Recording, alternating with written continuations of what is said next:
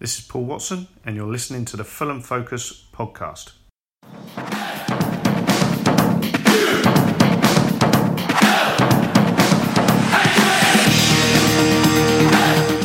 Hello, yes, Fulham played out our third consecutive 1-1 draw with Bristol City at Ashton Gate on Saturday as Mitro's goal just after half-time was cancelled out 10 minutes before the end with a highly dubious goal from Casey Palmer.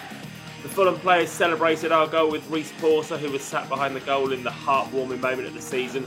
But we're left wondering now if our early season optimism was perhaps slightly misplaced as we dropped to fourth place in the Championship table. Morgs and Wiggo are your regular co-hosts for this one. Plus, we welcome back Chair of the Fulham Supporters Trust, Tom Greatrex, as our special guest this week too. My name's Matt Boisclair, and this is your Fulham Focus podcast.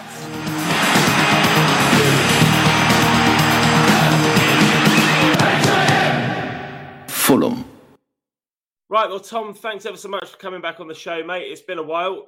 We'll get to the reason why we've asked you on in just a minute. But firstly, what have you made of Fulham so far this season? We've lost a bit of momentum, haven't we, just lately? But do you still think there's a reason to be optimistic? I do, actually. I mean, yeah, the results the last few games haven't been as good as the first few. But actually, what's heartening from my perspective is the performances have still been pretty good. We've been a bit unlucky, I would say, both against Reading and particularly on Saturday at Bristol. Towards the end, we could easily have won it. We didn't, and as you know, that's another draw at Bristol City. Nearly every time I go there, it's a 1-1 draw. But it's not a bad point, actually, a point away at Bristol City. So, there's a long old season. And the thing that I think the Leeds game showed us is when you've got a second string of them that's that good, we've got the strength in depth, which may be to our advantage, as we get into the season, that other clubs might not be able to match. So I think there's plenty of room to be optimistic, not complacent at all, but optimistic that we're in a good place to be able to make a serious challenge for going back up. It feels a bit frustrating at the moment, doesn't it? After those first 5 or 6 games where we were undefeated, that we've now lost a couple, and we just, like I said, we're losing a bit of momentum. But we'll dissect the game in a minute. But I just want to come on to the reason why we've got you on. We've got you on because it's Coventry away on Saturday. And of course, it's been nominated Jimmy Hill Day. Jimmy Hill is a major figure at Coventry and at Fulham. So what have we got planned for Saturday, Tom? So we've been talking to the Sky Blue Supporters Trust, who are the equivalent of the Fulham Supporters Trust. It's a long time since we played Coventry. In fact, Fulham and Coventry have only played each other in the league once since the 1940s. So somehow we've been in all 4 divisions, both of us, but we've managed to miss each other when we've gone up and down through the leagues. And so with Coventry being back in Coventry this season, we wanted to just mark the fact that Jimmy Hill, as you said, a big figure in both clubs, controversial at times, not saying that everything he did at Fulham was perfect when he was chairman and it caused a lot of consternation, but made a massive contribution. So asking fans who have managed to get tickets, and I think tickets have been selling very well for this game, if they can be at the Jimmy Hill statue, which is at the main entrance of the ground, the other side to the away entrance, at 12 o'clock on Saturday. We're going to join together, Fulham fans, Coventry fans, and take a few pictures and do a few bits for the media. Just mark the fact that as well as it being a day where they're raising money for the Jimmy Hill Foundation, that the supporters of both clubs recognise the important role he had, as this is the first time we've played Coventry for very many years. Very nice too. Nice touch. That'd be really good. All right, mate. Well, thank you for that. Let's come on to looking back at the Bristol City game, and let's bring Wiggo and Morgs in as well. So, lads, Josh Onomah returned to the side as the Whites travelled down the M4 to face Bristol City, who haven't yet won at home under Nigel Pearson. And Josh Onomah was the only change to the starting 11 that lost to Reading. He made up a midfield 3 alongside Seri and Chabala. Morgs, how do you think this combination worked for us? It's one of many combinations we've used in the midfield this season so far. Well, unfortunately, I wasn't actually able to get to the game, but watching the extended highlights of it, Chalobah didn't have the game that he had against Birmingham for sure, and obviously he was taken off at half time, having to receive the yellow card. But you can't. It is still working out what that best midfield 3 is, and obviously Seri at the moment has got to be one of the first names on the team sheet. And then it's a bit of a toss-up between the other 2. And I think Onomah deserved his chance. I thought he was quite good against Leeds on Tuesday. And Chalobah, I think, he will find his feet in the team. I think obviously he had a great debut, but the last couple of games maybe not quite as impressive. But I think he's, obviously he's a great championship player. He's been up with Norwich, Watford a couple of times, and I think having him as an option is key. I think when Reed came on, I think it looked like he changed the dynamic somewhat, and I think he's, if he stays fit and if he gets back onto the form that we saw in stages in the Premier League last year and in the Championship, I think he's one of the first names on the team sheet. But that number 10 role, if that's what we're calling it, is still up in the air because it is, it's a long old season. And with the wing play and Mitro being the focal point of the attack, it's about who sort of is able to slot in with everything going on. And I think if Carvalho gets himself fit again, he's going to be back in there because we've looked a little bit sort of lost without him, which is a bit crazy considering he's only 18, 19 years old. So I think if he gets fit and he's happy, because obviously there's everything around his contract stuff going on, then he needs to be back in the team straight away. So I think those three that started on Saturday, earn their place in the lineup, but I'm not quite sure where that's set in stone. Yeah, I get what you're saying, Morgs. My thing is that actually Chalobah, when we got everyone fit, Chalobah's my fourth choice, central midfielder, maybe even fifth if you're counting number 10 as well, because obviously, Seri is nailed on, Harrison Reed and Josh Onomah. Reed is very inconsistent in terms of fitness, which is always going to be a struggle. And the best football we've played this season has been when Seri and Onomah have partnered as defensive midfielders. Said this on the preview podcast as well. That is the combination that works for me. When they've sat behind, allow Carvalho to be able to link them and Mitrovic together. So if everyone's fit, Chalobah does drop down quite away for me.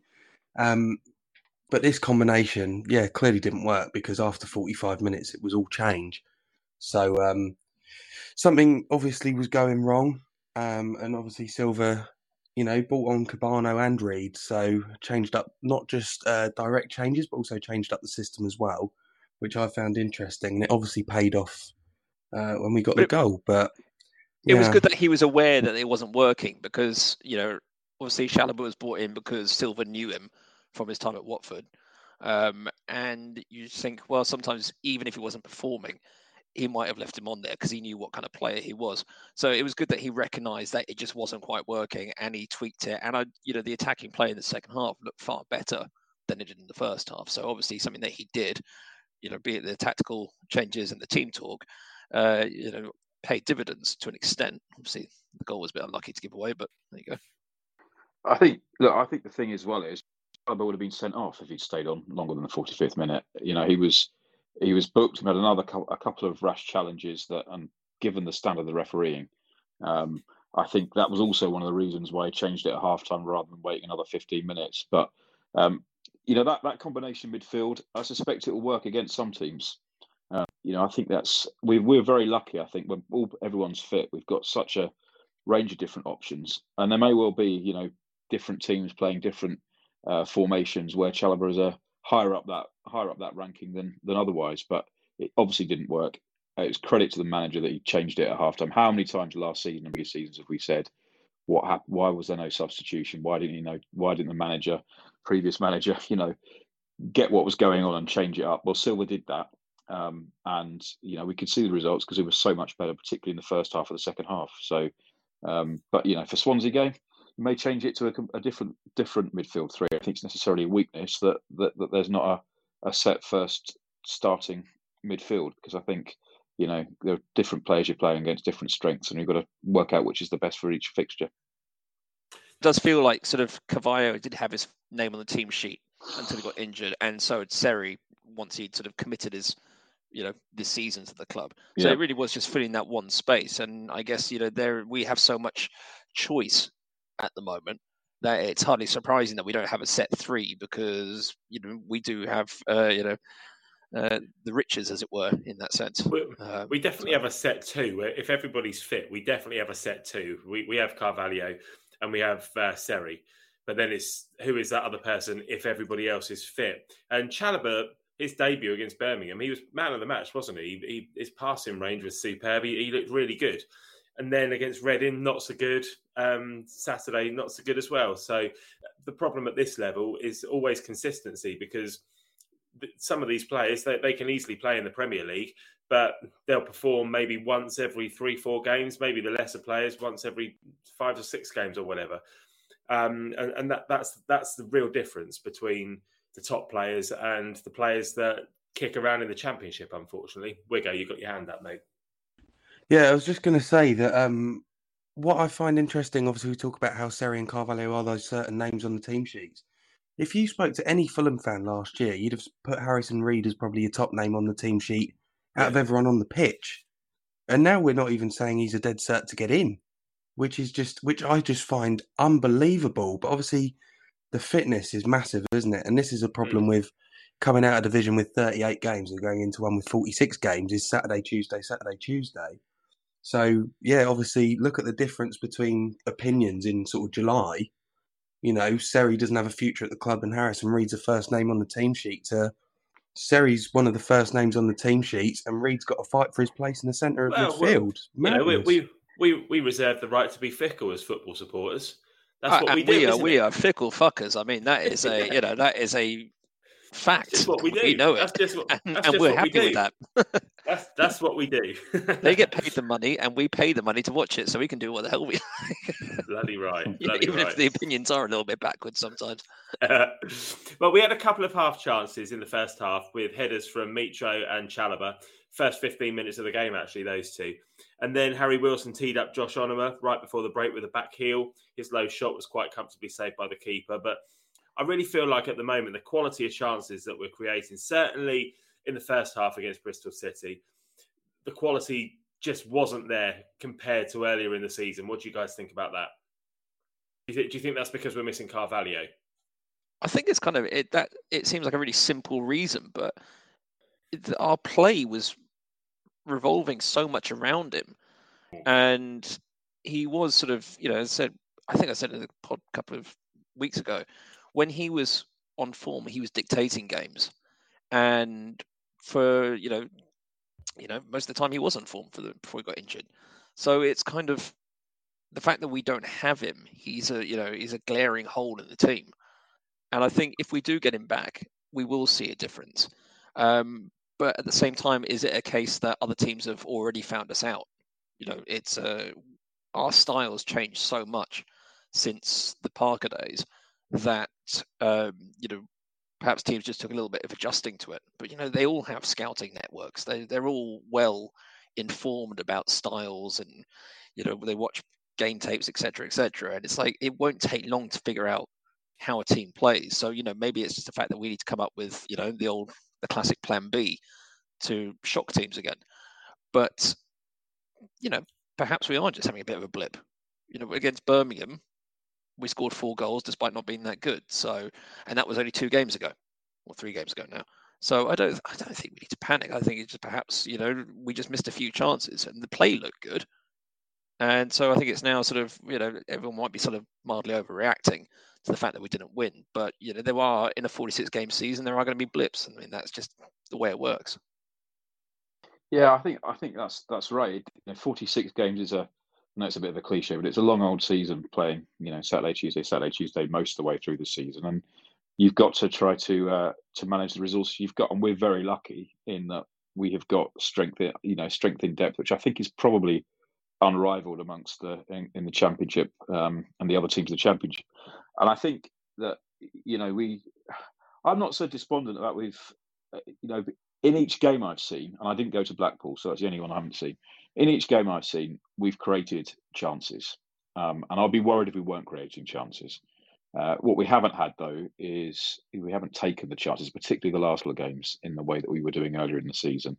But I don't think that's something that's an insurmountable barrier. And I think like Harry Wilson, he was brilliant against Birmingham.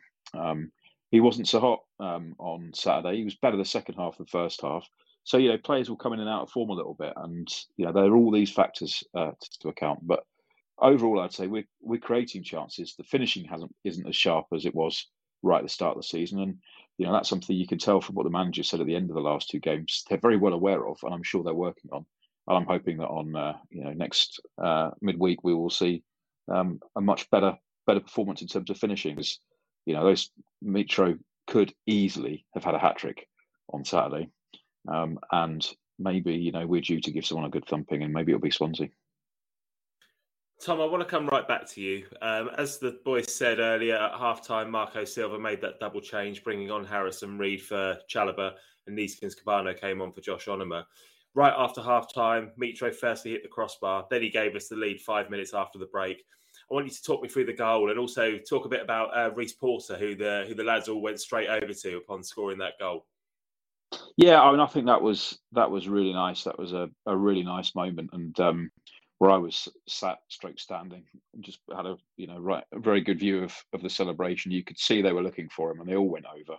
The whole of the team after the goal. But it was, it was a really good goal because we got a good crossing, which we weren't doing quite as well in the first half. And it shows you if you get good delivery into the box, there's no one better than Mitro at our level, I don't think. And all right, he had chances later that he didn't convert, but somebody as dangerous as that, as a striker, he'll worry defences up and down the rest of the league, and that's what we need to do. We need to be able to get the ball in the bottom, and we did it in the start of the second half, and we got the rewards. We should have perhaps got more later on, but I thought the goal was just a brilliant Mitro goal, brilliant team goal actually, because it was a great run, great ball in, and a really nice celebration to finish it off.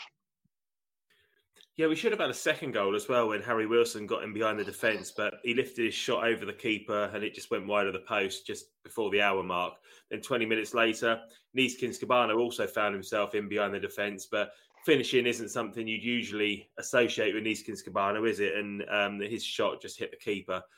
Once again, Morgs, we're just not clinical enough in the big moments there, are we? No, and I think the Wilson effort showed that he is really sort of lacking a right foot. And we know he's obviously heavily left-footed, but it's very frustrating when a professional footballer can't sort of do simple things with their weaker foot. And I think that was one of those moments.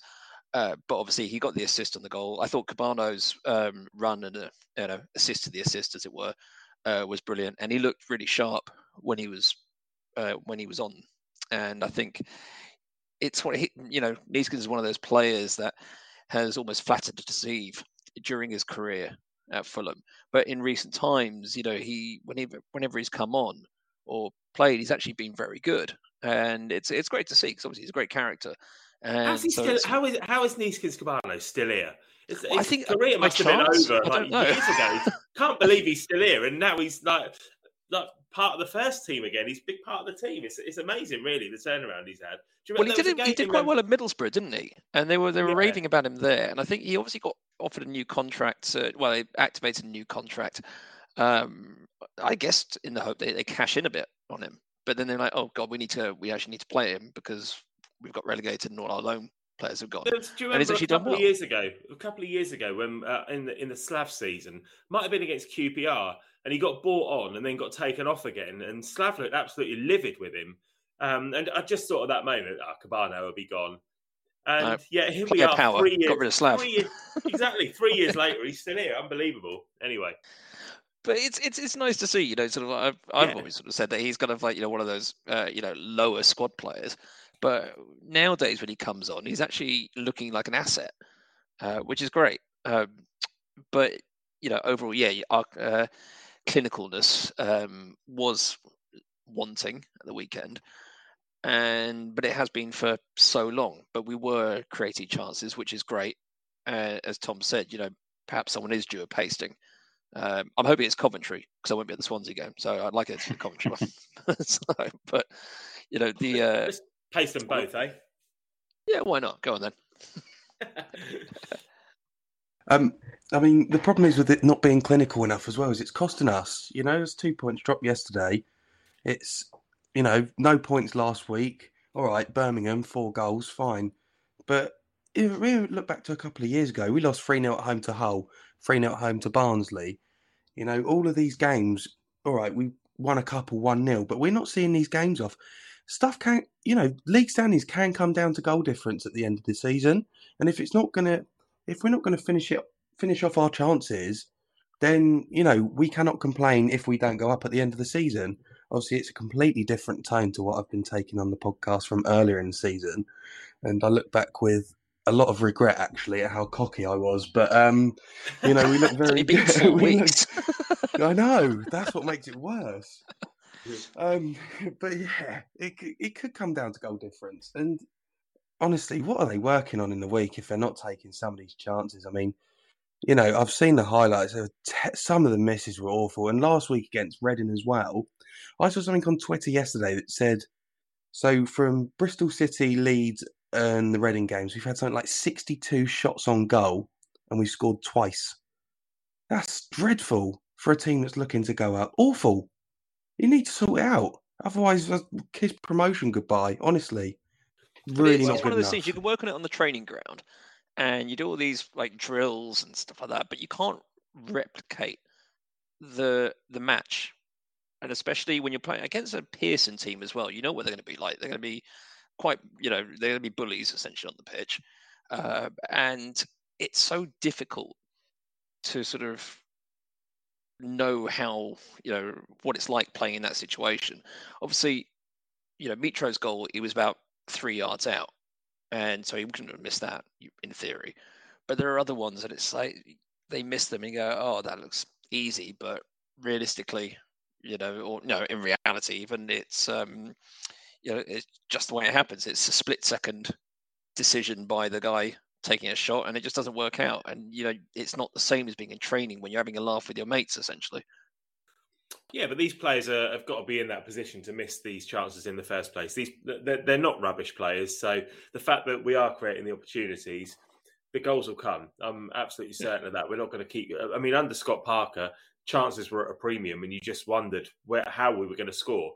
Whereas now you think, well, we're going to score. It's just a case of how many are we going to score. We're top scorers in the league. I mean, we don't get to that point without being sort of relatively clinical. But yes, we do need to sort of convert more chances than we have. But we are creating them, which is a good sign. We're not playing, dilly-dally football, which we played under Parker, and not having a go. Our goes aren't going near the goal enough. Well, on Saturday, we did for a bit in the first half. There was a period where there was a lot of passing sideways and passing backwards. And I said to the guy I was with, this is like, it's looking dangerously like last season. And you could see that Silva was furious with them. You could see him, going mental on the touchline about it. And then obviously he made the change at half time and obviously told them to, go back to being, trying to go for it. I mean, I think the difference in some of the early games is we scored early. We scored early, and then any sort of anxiety sort of just calms down a bit, and then you can go for it again. I mean, like the Birmingham game, we scored exactly the perfect times, just right in the first 10 minutes, just before half time, just after half time, and then that's it. No one's going to come back from that, basically. And every game, I think, apart from maybe the Blackpool game, we have had good chances in the first 15 minutes. The difference is the Reading game and the Bristol City game, we didn't take them. And if we had done, it would probably been a bit different. I think that's the big difference between now and earlier games in the season. But, as I said, I'm not too despondent because, as Matt said, we are creating chances. It's not like 2 years ago after playing Millwall off the park and thrashing them and thinking, this is going to be a really exciting team. We're going to, put everyone to the sword. And then, 2 or 3 games later, we were passing sideways and backwards, and it was all about possession and, could we create a chance? It's not like that. And as long as it doesn't regress to being like that, then I think, okay, we're sort of, what are we, 4 points away from Bournemouth, are we? I think, but it's not much, and when you're playing 2 games a week, by Saturday at 3:00, we could have overtaken Bournemouth again. And that's how tight it is, and it'll continue to be all the way, I think. I think it doesn't help that it's Bournemouth that are sat on top of the table at the moment, and people are anxiously looking up, thinking, "Oh, Scott Parker, you bastard!" But I'm still confident that we'll win the league. I'm still confident we'll catch them, but it's just one of those moments. You can't win every single game, but the fact that it's defeat draw as our last 2. is just a bit of a pain in the arse at the moment, but we'll come good, I'm sure of it. Anyway, let's come on to come back onto the game. And Nahki Wells had chances to get the home side back in the game. He headed over the bar from close range, which was a really good chance. And then he brought a good save out of Gazzaniga as well at the near post. But Bristol City equalised with just over 10 minutes to go. Gazzaniga made a good save from Chris Martin, but didn't get enough on it to get it out of the danger zone. And Casey Palmer buried the rebound from a tight angle. But Tom, that was miles offside, wasn't it? That had to be disallowed, surely. Well, I was going to say I was surprised. I wasn't that surprised, given the referee, who I thought had a pretty terrible game, and the linesman on that side as well. Actually, he was, all the way through the first half, he was missing all sorts of things. So, but even from behind the goal, you could see it looked like it was offside. And then when you've seen the replays later, it was the first chance, let alone one to score with, was offside, and so it shouldn't have been. It shouldn't have been up. But just think about it. What's the other side of that is, well, if you don't have that, you have VAR. And would you rather have the spontaneity and the reality of football, but sometimes those things go against you, or would you rather have VAR? And I'm still in the camp that I prefer to have what we have, even though it was infuriating on Saturday. We'll score an offside goal this season and get away with it. It'll happen. So it'll even itself out. But it is that it was quite a. You look at that and go, that is clearly offside. That is a linesman just not doing his job. It wasn't even if he had his sort of 6 inches or something like that, which we may not realise. But it's the Championship referees, and we've talked about that. And it's just like it's consistently inconsistent, as cliche goes, I guess. And they just need to sort it out. I don't know what it is that they do, but they really need to get the refereeing at this level, up to scratch, because yes, it's below the Premier League, but at the same time, these are teams battling it out to get into the richest league in the world. And if they can't have the standard of officiating that you would, that could cost you hundreds of millions of pounds sorted, then there's a real issue. And whether that's, whether the EFL are looking at that, or if they're even actually recognizing there's an issue with their officials, then, you do need to question sort of what's going on behind the scenes, because the level of referees, and I guess, as a knock on assistant referees, is so poor. It's exponentially worse in this league. And it's just it's so tiresome, because yes, we don't want VAR, because VAR is a pain in the arse, and it sort of takes the excitement out of a lot of football. But at the same time, we don't want to go every week going, oh god, what shit referee we got this week. So, well, we had to cover that equaliser, and we had to say that was offside and have a bit of a moan about it. But the fact of the matter is, if we'd taken the chances that were created, then we would have won the game. We did have some more chances. Seri had a deflected shot that hit the crossbar with a few minutes to go. But as we pushed for a winner at the end, Marco Silva opted to bring on Ivan Cavallero rather than Rodrigo Muniz, which I did find slightly bizarre. Tom, what are people seeing in Cavallero? Am I missing something? Do you rate him? Does anyone rate him? He's so inconsistent and infuriating. I don't see the point in bringing him on at the end of the game in that fashion. Well, I think Marco Silva obviously rates him, because he's playing him and bringing him on. I thought, maybe been a little bit harsh. I didn't think however long he was on for, last few minutes, he didn't do that bad. I think there were a couple of times right toward those flurries towards the end when we should have really scored at least one more. There were some times when he was causing problems coming in from the left in towards the box. So, but other games when he's being played sort of up front, and his finishing is just not good enough. And even at this level, I don't think it's good enough, and hasn't been. So, yeah, I maybe with Muniz, he was obviously carrying a knock still from the game midweek. Maybe he's a bit tired as well after that, and he's still adjusting. So, if we're going on, we're putting somebody on for the last throw of the dice. Probably, I can see why you would put Cavallero rather than Muniz on at that point. And focus on trying to get the ball into Mitro, which happened, and we should have got more out of it, but we didn't. Well, we'll come on to those Mitro chances now. Wiggo, I deliberately didn't come to you about the Cavallero question, because I know your feelings about Cavallero, and I think everybody does. But he's a great player. He's a great player. Right at the end of the game, Mitro missed what was probably a sitter. He's got 7 goals already this season, but he's missed some really good chances, hasn't he? He even hit the bar with the last touch of the game too. It's a tricky one, isn't it? Sort of, we were saying earlier, the chances are there for him. They're good chances, and they're good chances that any number 9 would dream of having. Some of the teams in this league aren't going to get the chances that Mitrovic has had, and it's happened quite a few times this season. Maybe not many. That's a bit harsh. But obviously, he's doing something right because he's already got 7 goals. But if he could take those chances, we wouldn't be discussing how we're not very clinical. Do you know what I mean? So, all right, it's all on the team as well, and you can't rely on one player.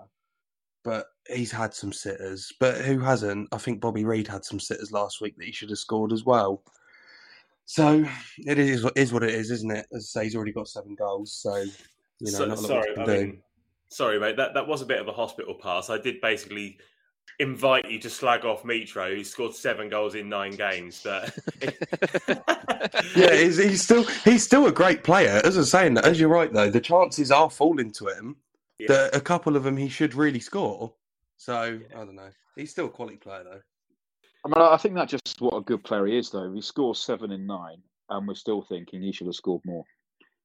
And he should. It was a bit like I was thinking towards the end. This was going to be like that game at Preston in the towards the end of the season when we got promoted under Slav. When Mitro popped up in the 90th minute or 89th minute and scored the winner 2-1. It felt a bit like that was going to happen, and it really, very, very almost did. And another day he'll bury both of those chances that he should have, and he should have done. He didn't. But I'm sure he'll be kicking himself, and I hope that he'll come out of one of the next 2 games or both the next 2 games and try and put that right. The thing is, he's coming into these games confident. Last season, he was coming into the games looking drained of confidence, looking like he didn't want to be there, felt unwanted. He's got none of that this time. He knows he's got a manager that loves him. He's got plenty of goals under his belt already. Yeah, he's missing some chances, but at the same time, he's getting into the positions to capitalize on those. And the one he took on Saturday was a proper strikers or poachers goal. So I don't think we're going to worry too much. We didn't get 3 points on Saturday. He only scored 1 goal when he had far more chances. But at the same time, he is a striker back on form. And, we just have to sort of be somewhat patient when it comes to these sort of games where a few strikes go missing. And it's, we need to be happy that he's actually on form again, because we essentially have a 25, 30 goal striker in our team who we were pretty convinced we were going to lose this summer. So I think, given the fact that Muniz has come in and he's going to be eased into the team over time, it's just I think we're looking pretty healthy up there. So we should be excited we have the old Mitro back. But obviously chances will go begging occasionally. I think actually we've got a better Mitro back, because one of the things I've been impressed by him this season, you saw it in glimpses as well on Saturday, is him being involved in other passages of play, in a way that has obviously come from the coaching and what Silva's said he can do and encouraged him to do and asked him to do. And, rather than just being the outlet to try and score the goals, he's helping create chances for others as well. And you saw a bit of that on Saturday, seen a bit of that earlier in the season. And that's the mark, I think, of a player who thinks he's got a lot more to give and is, as you say, he's confident, he's up for it each game, and I'm sure we'll reap the rewards of that over the next games. Where do we go from here then? We're sat in 4th place after that magnificent start. Bournemouth and West Brom occupy the top 2 places, both remain undefeated, and whilst it's a long season, for all that early season promise, now we're playing catch up and need to find some consistency quickly. Wiggo, come to you. Another hospital pass, mate. We know what we're capable of, don't we? At the end of the day, we've got the quality in our squad. These teams are top of the league for a reason. They're getting the results. Whatever style of play they're playing, they're managing to get the results. West Brom, they've kind of changed up a little bit this year, more direct, long throws. Bournemouth are the usual with their manager's style of play. Won't go into that too much. But these teams might get figured out. It can happen. you might start to think that teams are figuring us out a bit because, we're getting pressed quite high now. I feel like we're putting ourselves under pressure from goal kicks a little bit more than we were at the start. So we've just got to try and work our way around it and come up with new ideas, fresh ideas, and just sort of try and turn our form around, really. But there's ages to go. We're still in September. So, I'm not panicking too much. Long way to go. Lots of cold Tuesday nights at the cottage left for us. Also, if you think about it, the 23 game unbeaten run didn't start until around Christmas time. So, we've still got that to come because obviously we're going to replicate that. Of course we are. I think, actually Bournemouth have impressed me this season from what I've seen, the highlights of the games I've seen there. They're not playing the way that we were playing 2 years ago, actually, or last season. They seem to be playing, with the exception of one game that I've seen, they're much more expansive style, and maybe that's something their manager's learned from his more recent experience.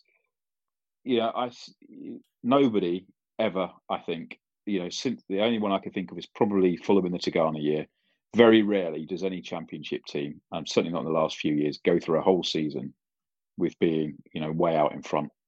And I think, there are 3 or 4 teams that are higher quality, the depth of their squads than the rest, and there'll be 3 or 4. Those 3 or 4 teams will be in the top 3 or 4 places.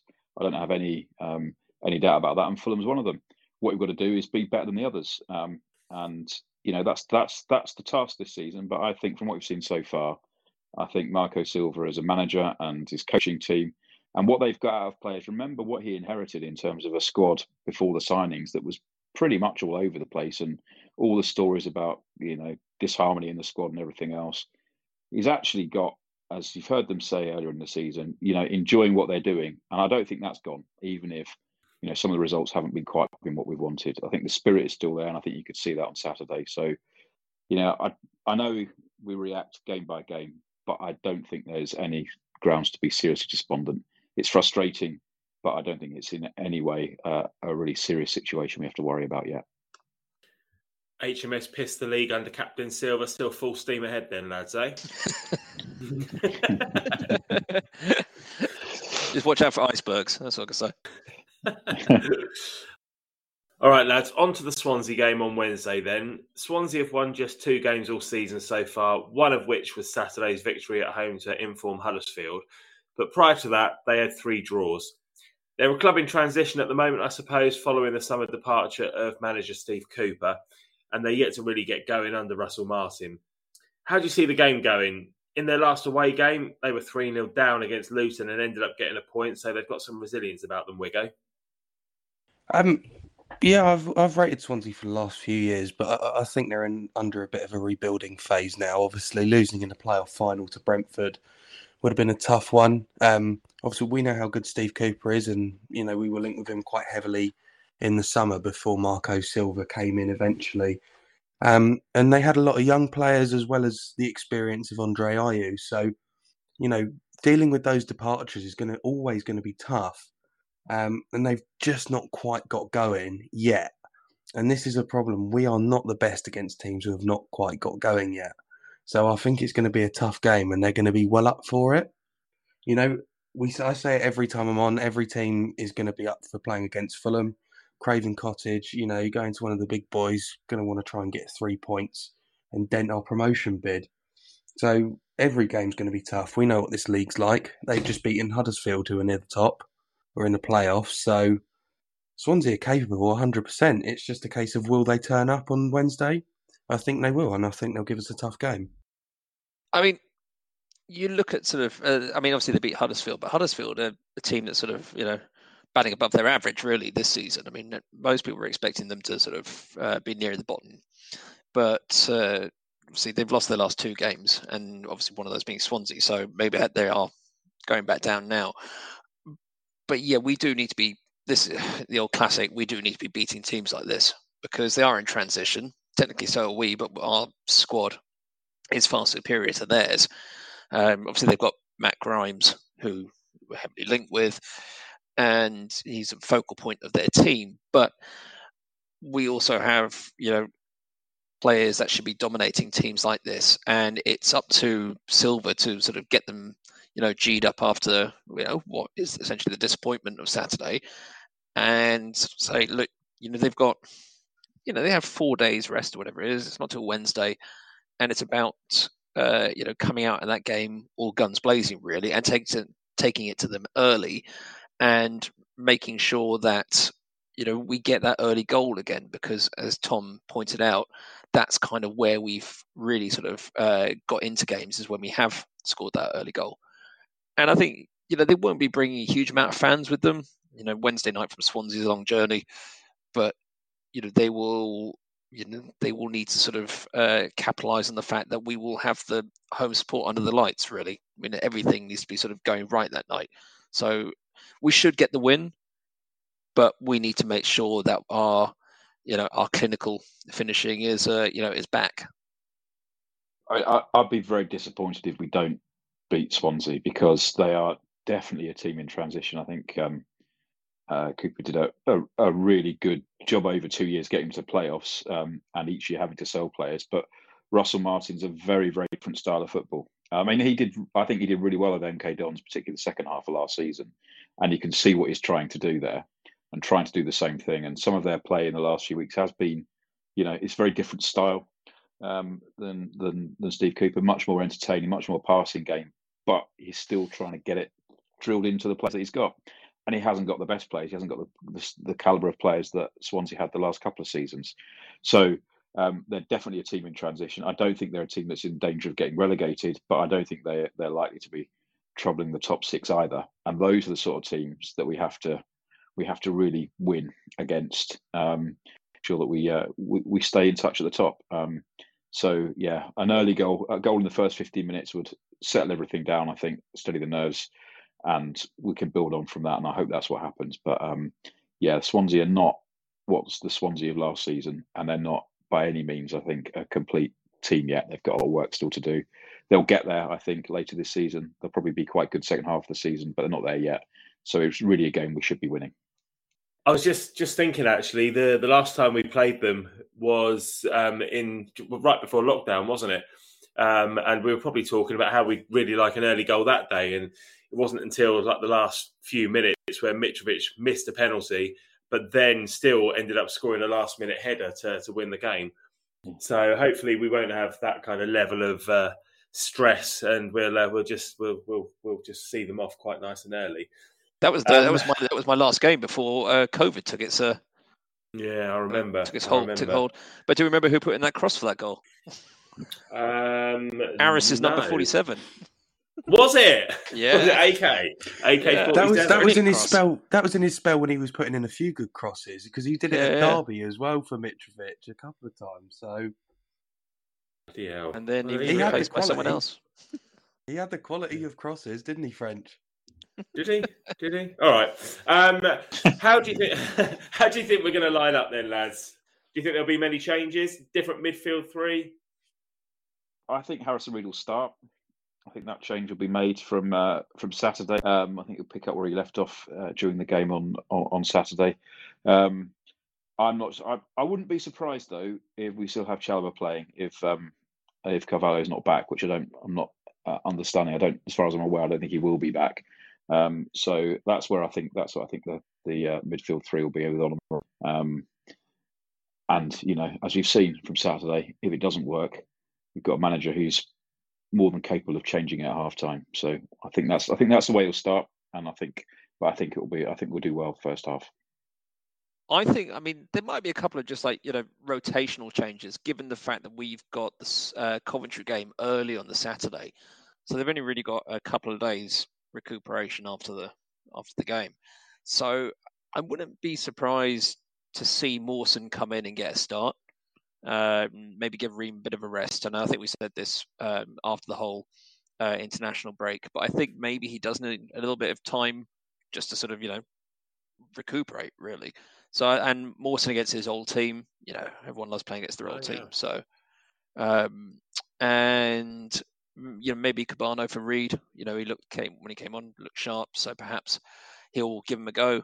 But yeah, you said if Carvalho's not playing, then could, I guess Chalobah again. But did he do enough in that game to keep his place? It's difficult to say, really. So, on the face of it, no. But Silva likes him, so maybe he'll just give him another chance. Yeah, I kind of agree with both of you lads, really. Reed will probably start. He's a good player. We know the quality that he's got, and he'll come in and do a good job. I think, I could, as you say, rotational changes, wouldn't be surprised. He does like to change it on the wings a bit as well. So, yeah, Cabano, I wouldn't be surprised if he does start Cavaleiro, to be honest. Just for, Bobby Reed, change it up a little bit after the last couple of games.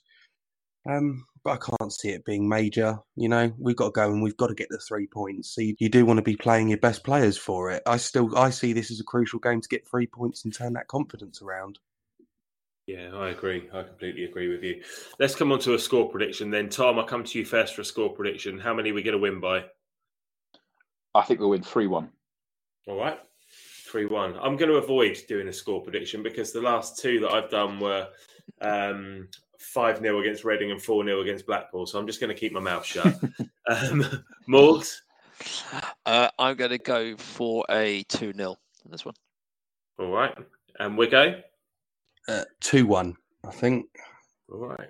3 points all round then. Lovely stuff. All right. That's your lot this week, folks. We'll be back on Friday morning this week for all the reaction to the Swansea game. Plus, we will look ahead to our match with Coventry City on Saturday lunchtime, the first time the sides have met since 1982. Tom, you're going to come back and join us for that one, mate, aren't you? I'd love to. Yeah, thank you very much. Lovely stuff. Thanks, mate. Look forward to it. Thanks for listening, folks. You can subscribe to the Fulham Focus podcast if you don't already do so on iTunes, Spotify, and wherever else you may care to get your podcast from.